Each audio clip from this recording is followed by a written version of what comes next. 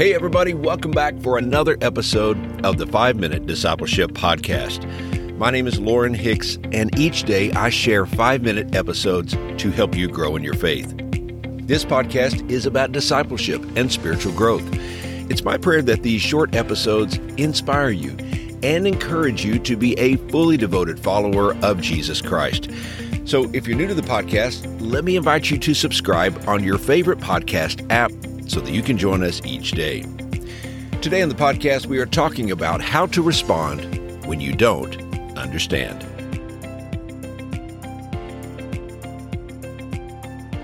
Of all the questions in life that go unanswered, it's often the question of why.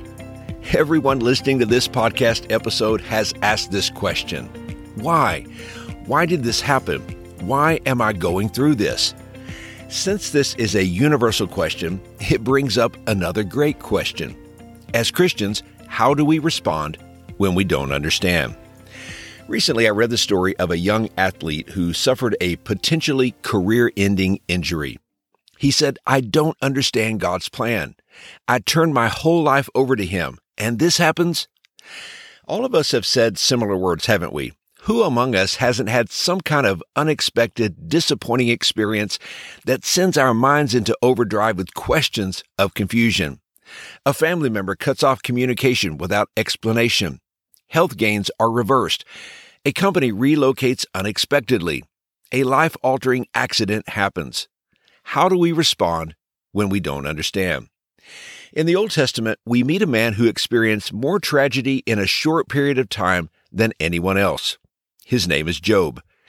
In one day, he lost his 7 sons and 3 daughters, who all died in a terrible windstorm. He also lost his entire livelihood when his oxen, donkeys, and camels were stolen. Many of his servants were killed by raiding parties, and all of his sheep were killed by fire. Any of these incidents would have been incredible tragedies, but imagine receiving the news of all of these disasters on the same day. How would Job respond? There is no doubt he was heartbroken and devastated. His mind must have been flooded with thoughts such as, how could all of this have happened? And why did it happen? And what do I do now? But as devastated as he was, Job did not let the tragedy turn his heart away from God. He did not blame God. He did not give up his faith. He did not turn his back on God. He did not point his finger at God and say, "This is all your fault." But listen to what he did. Job chapter 1, verses 20 through 22 say, "At this, Job got up and tore his robe and shaved his head. Then he fell to the ground in worship and said, 'Naked I came from my mother's womb, and naked I will depart. The Lord gave, and the Lord has taken away. May the name of the Lord be praised.'" In all of this, Job did not sin by charging God with wrongdoing. Through the strength God provides us, let's maintain our faith. Let's be like Job and hold on to God's promises. May we have the courage to bless God even on difficult days. Let's worship not only in good times, but also in bad. Regardless of our circumstances, the name of the Lord is to be praised. May we not forget our sovereign God has a plan and a purpose that we don't always see at the moment. Trust in His character, that He is a good and loving Heavenly Father. His plan, His purpose, and His path for our lives are right. Now, I know for many of you, these may be potentially difficult words to hear. Your circumstances may be painful to endure. They were for Job too.